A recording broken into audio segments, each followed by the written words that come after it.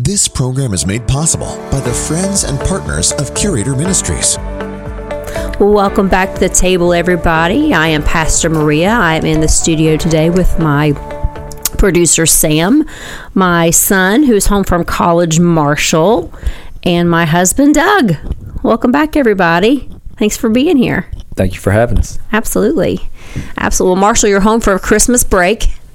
How was your first semester? You got one semester under your belt. How's it feel? It feels pretty good. A lot of learning. That's about it. Yeah? Was it what you thought it would be? I thought it'd be harder. Really? Yeah. That's a good sign. Yeah. That's a good sign.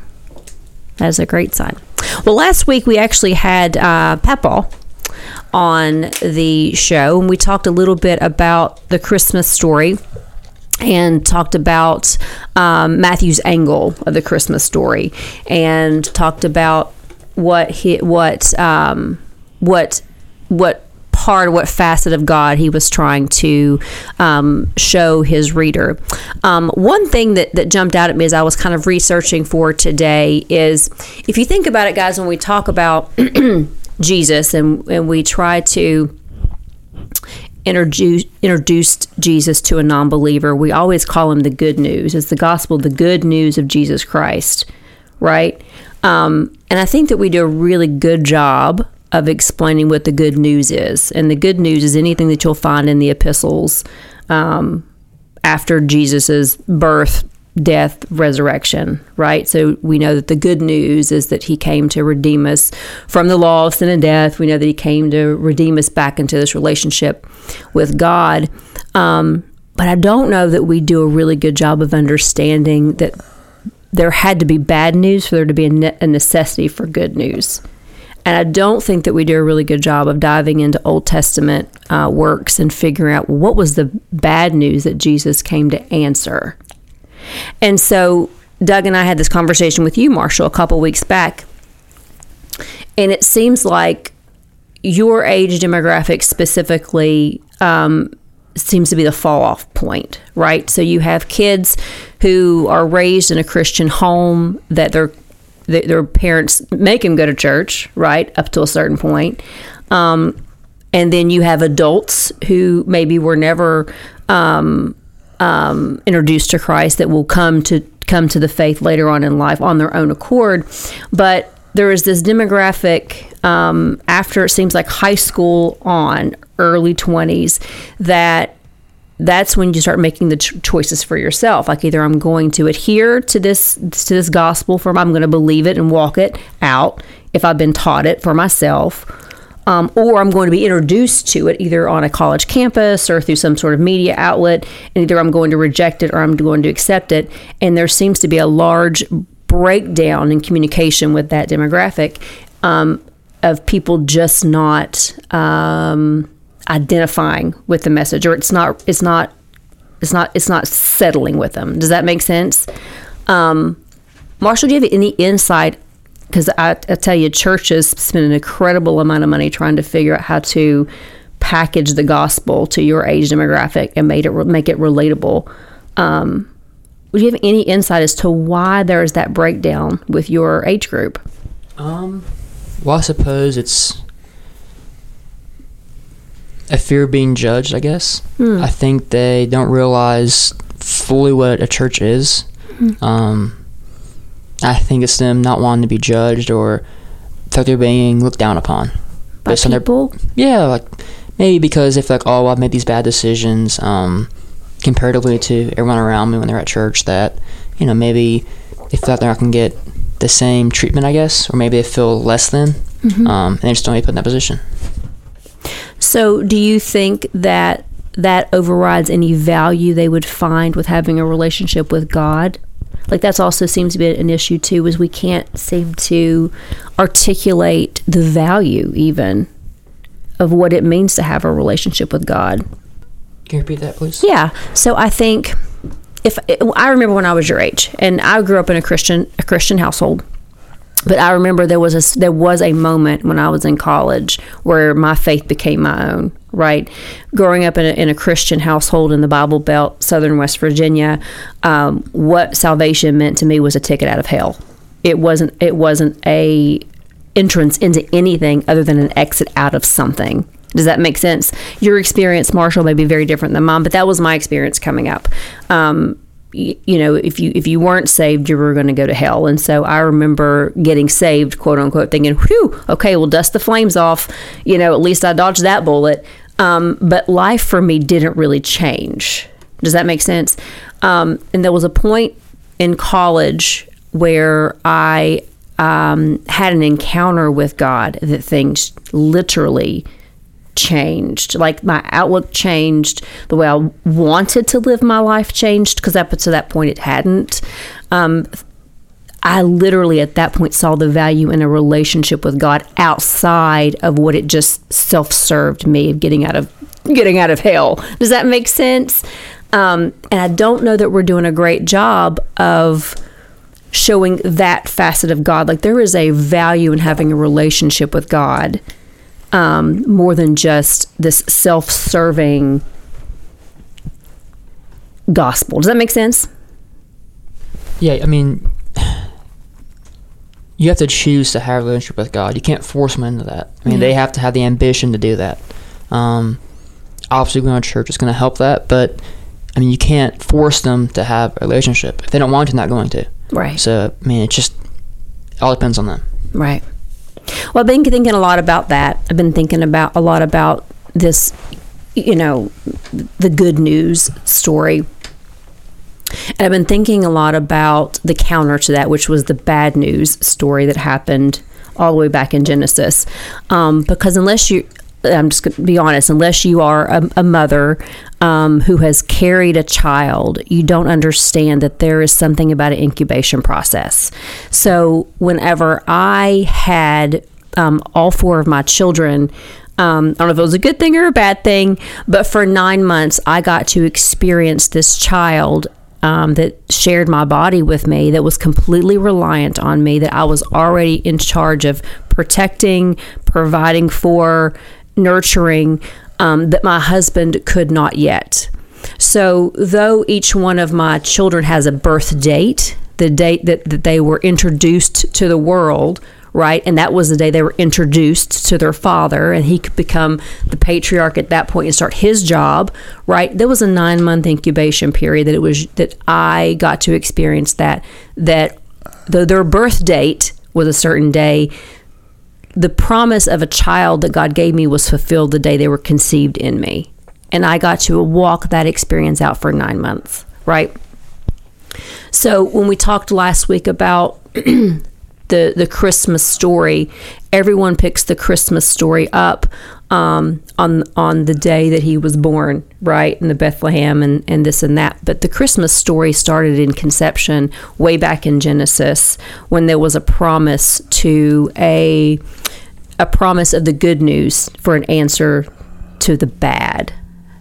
Does that make sense?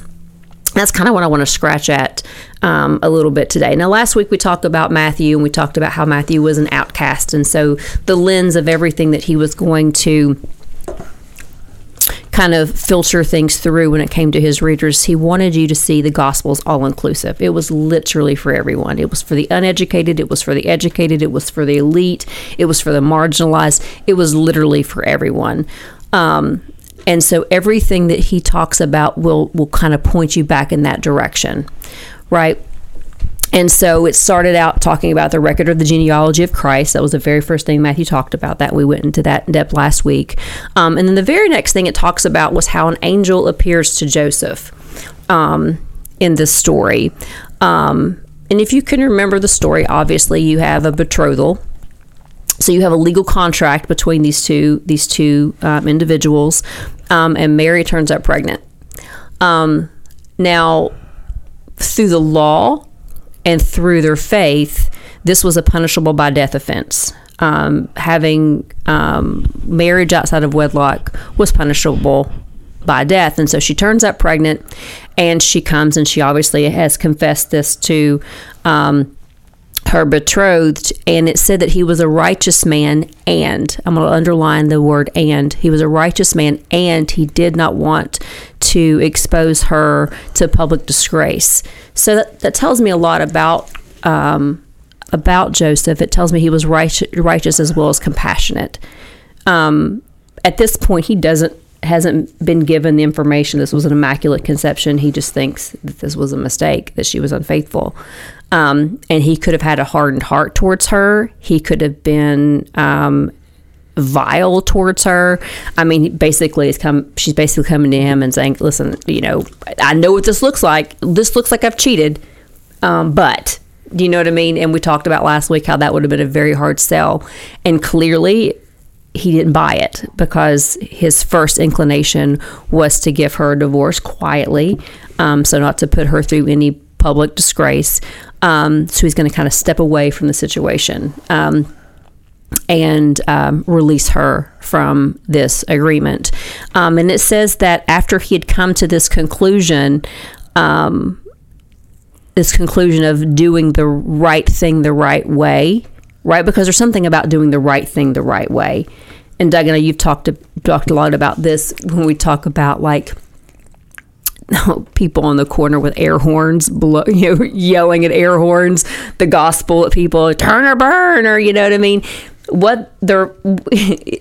It's the right thing in the wrong way, right? You're trying to deliver the good news, this message, in the worst possible way.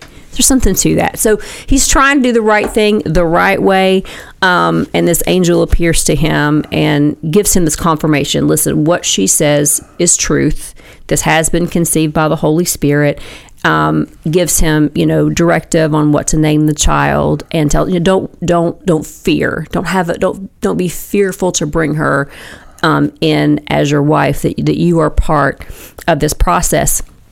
And what's interesting to me is that the way this is worded, Joseph had a choice. And so I'd like to look at the Christmas story today as just a litany of choices that we can make. He had a choice to be a part of this, to partner with God. He could have chose not to, because really what this angel and what God is asking him is like, I'm going to need you to check your pride, to walk life out with integrity. Because remember, though he may have gotten this realization that this was an immaculate conception, the community did not. And so he was always at that point going to come to realize that I'm going to be the father of a child that's not mine. People are probably going to scuttlebutt and talk about me and my wife and this child. The face of my family will not look the way that I wanted it to look. When I was dreaming up what this was going to be like, this was not the storyline. That sometimes when we choose to accept this good news, sometimes that means we have to check our pride to walk life out with integrity. Does that make sense? And so that's the space that he's in. And I often wonder how different this would have been if Joseph would have ran. Because a lot of men would have checked out. Like, nope, I'm dipping. I'm good. But he didn't. And I think that shows a lot about Joseph's character. And then we fast forward a little bit, and what's paralleling is the story of Mary. And what you have is this story of a girl interrupted, right? So she's betrothed and, has, I'm sure, dreaming of her wedding day like every girl does. And I'm sure that she's sitting, visualized what her family and what her life would look like. And, she is visited by an angel and says, listen, you have the favor of God upon you. And because of that, this is what's going to happen. You're going to immaculately conceive this child. And her response is, yes, Lord, which is interesting to me, because if I'm sitting there in the pocket of that and I'm Mary and I'm visited by this angel and I'm told that your entire life is about to be turned upside down, I'm going to take where you're at and completely interrupt it. I'm not so sure that this felt like favor. Do you know what I mean?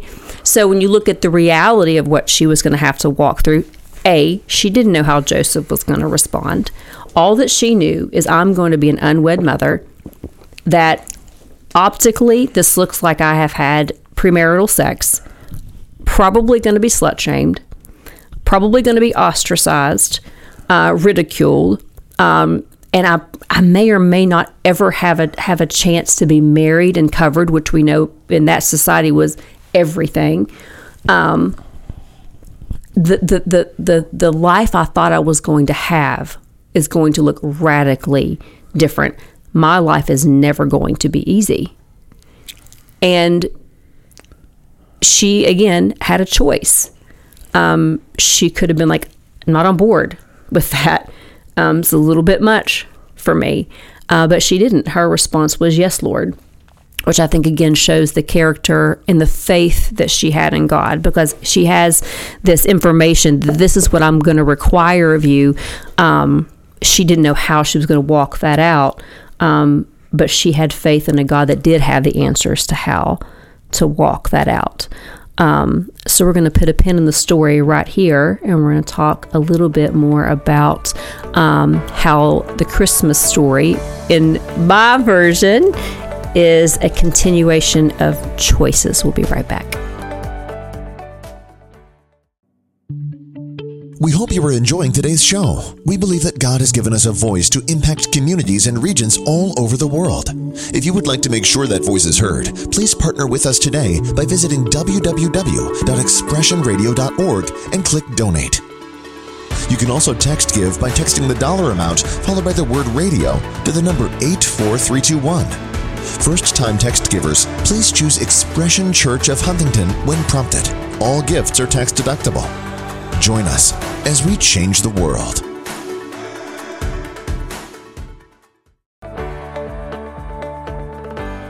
Well, welcome back, everybody. Before we cut to break, we were just talking a little bit about what this good news and this Christmas story looked like through the lens of both Mary and Joseph, who were actually kind of walking this out in real time. When we left off, we talked about how Mary almost seems like this girl interrupted, how she had this idea of a life that she was gonna lead, and God came in and was like, no, it's gonna look radically different. I'm going to be with you every step of the way, but it's not going to look like that. And I've been to those places in my life where I had ideas, or I had dreams, or I had hopes or ambitions, that there came a point when God just closed the door on them and was like, that's just not going to, that's not in the cards for you. That's not what I have planned for you. And I had to mourn the loss of a life that I thought I was going to have. I remember talking to this lady who lost a child, and it was devastating to her. And she talked about how the life that she thought that she was going to have with this child, that life was going to look radically different. And she was never going to be able to, walk her daughter, down the aisle, or plan that wedding, or all the things. And I remember talking to a lady whose child is disabled, and the exact same narrative. The life that I thought I was going to have, the family I thought I was going to have, looks incredibly different. I didn't know that I was going to, give birth to an autistic child. I didn't know that I would, forever have to worry about caring for this child. Life is just going to look radically different, right, than what I had expected for myself. And they had to mourn the loss of a life that they thought they were going to have. And then they were left at the end of that mourning process with questioning a God that they served. Like, how can I serve a God that allows things like this to happen? And when I'm talking, Marshall, to kids your age, that seems to be, and even older, that seems to be one of the things that gets tossed a lot, that if I'm honest, a lot of Christians, we duck it. We duck those questions because they're hard questions. Why does God let bad things happen? Why does God allow children to be molested? And why does God allow people to be born with Down syndrome and autism? Why do these things happen if a good God is in control? And I think all of those answers can be found in this Christmas story. When you look down a little further in the story, when Herod has sent the Magi to find where this Messiah has been born, he's found with this. He's speaking to the intellectuals, the Magi, the well-educated, which is interesting because they know astrology and they knew enough about the Bible, about the Word, not the Bible, but they knew about the Word and the prophecy to know what to look for. So they were very proficient in prophecy. They knew that the star had appeared, and yet he found them at home, which is interesting to me. If I am waiting for a Messiah and I've seen the signs and I'm an educated person, I'm well versed in Scripture and in prophecy, why in the world had they not already started making their way to Bethlehem to see this child? But they had not, which lets me know that they were indifferent.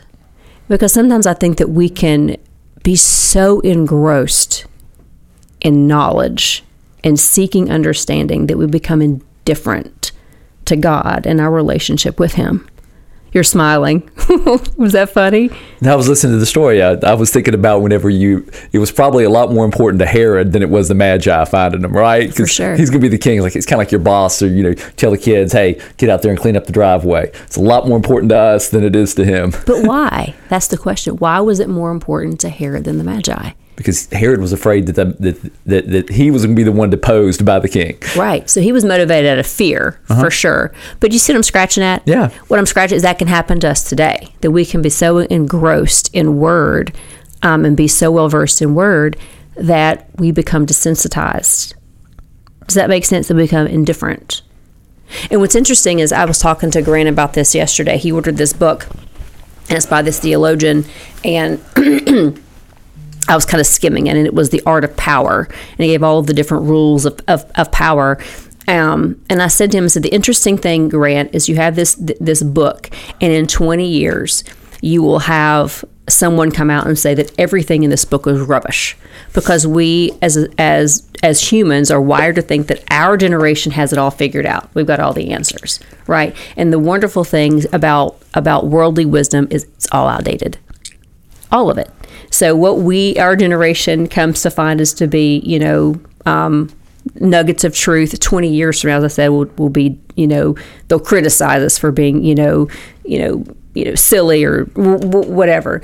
And so I think, and again, I go back to, I think that sometimes, we can search down these rabbit holes of truth and wisdom and just kind of become desensitized, and that's kind of where the Magi find themselves. So Herod, he sends them out to find this Messiah.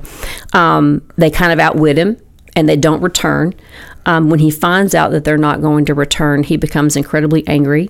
As Doug pointed out, he was a man that was motivated by fear of losing power. He was an incredibly egotistical man. Everything had to be grand and bigger than life, but he was at his root fearful of losing his power. And so he sends out this decree that he's going to kill everyone under the age of 2 months below in this region to make sure that he expunges the world of his predecessor. And the Bible talks about the wailing and the crying of Rachel, who was mourning for her children that were no more. And I think about, we kind of glaze over that, but that was real. I mean, you had children that were murdered. That probably didn't feel like good news to the moms who had lost their children. They didn't have a choice. Mary had a choice. Joseph had a choice. God covered them and gave them warning and was able to, if you remember, they went to Egypt.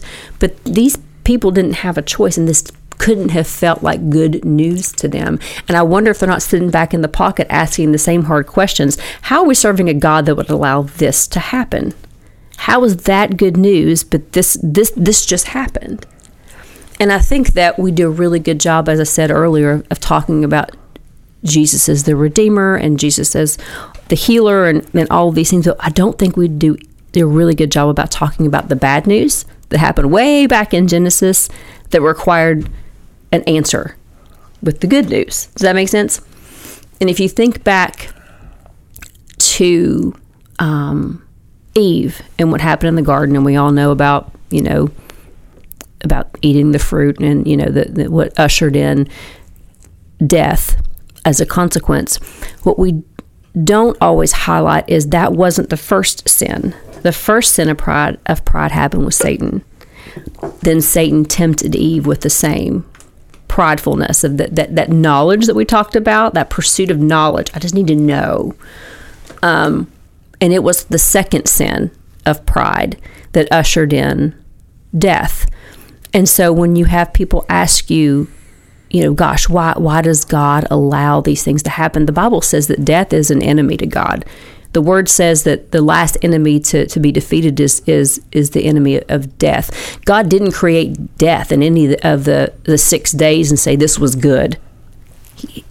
Right? Death was something that happened as a consequence of a choice, a litany of choices that we have in life, because every choice that we make matters. And what you see here is you have this instance where you have a generational sin, a generational curse that gets ushered in through Eve. But as I said, it wasn't the first. The first was an individual sin, an individual choice by Satan. But it wasn't corporate. Eve's sin became corporate. So from the time that Eve made the mistake on, everyone's going to die. Before that time, there wasn't a death. There was an expiration date on life, right? And so the good news of Jesus Christ and the Christmas story is that he came to redeem us from that separation from God and to redeem us from that death. Does that make sense? Because the one thing that we are always seeking with all of our knowledge is we always want to know the purpose. What is the purpose of our life? You know what I mean? And a lot of us try to lean into what we were created to do with our vocation or our, intellect or whatever. But really the purpose of our life was for God to show himself to us. And he couldn't do that as long as there was a corporate sin between us. And so that's what the good news came to, was to reunite us with him so he could show us himself to us. And the second part of the purpose of our life is for him to use us as tools to show others who he is through us. But that's where the individual sin comes into play, right? Though our corporate sin has been forgiven and redeemed, and it doesn't matter whether you accept it or not, that just happened, right? There's still individual sin that can keep you separated from God. Does that make sense? So the good news is that Jesus came to reunite us, even though sometimes I think part of my problem with talking with people is people have this idea that if you come to become a follower of Christ, that life will never be hard, and that's just not true. It's not true with any part of this Christmas story that I just laid out. There was not a whole lot of easy parts in any of this. The only thing that it does promise is that you will have a Savior that will walk you through every step of it. And you will have redemptive moments along the way. Does that make sense? Not the traditional Christmas story, Sam. I don't think anyone expected the traditional Christmas story from me. I don't know. But a really good one. Well, thank you. Yeah. Sometimes I just think that I do this a lot, I think we really want to highlight the good parts of the gospel, as we should. But then when life gets tough, man, and people get on those stumbling blocks, then they have a hard time understanding, well, why is this happening? This doesn't feel like good news. So how do I find the goodness in it? Does that make sense? It makes a lot of sense. You guys have anything you want to add? No, I'm good. He's good. Well, thank you, loyal listeners of the table. We appreciate your time. And guys, I appreciate you coming and let me gnaw on your ear a little bit today. I hope everyone has a wonderful Christmas, and we will see you next week. We hope you are enjoying today's show. We believe that God has given us a voice to impact communities and regions all over the world. If you would like to make sure that voice is heard, please partner with us today by visiting www.expressionradio.org and click Donate. You can also text give by texting the dollar amount followed by the word radio to the number 84321. First-time text givers, please choose Expression Church of Huntington when prompted. All gifts are tax deductible. Join us as we change the world.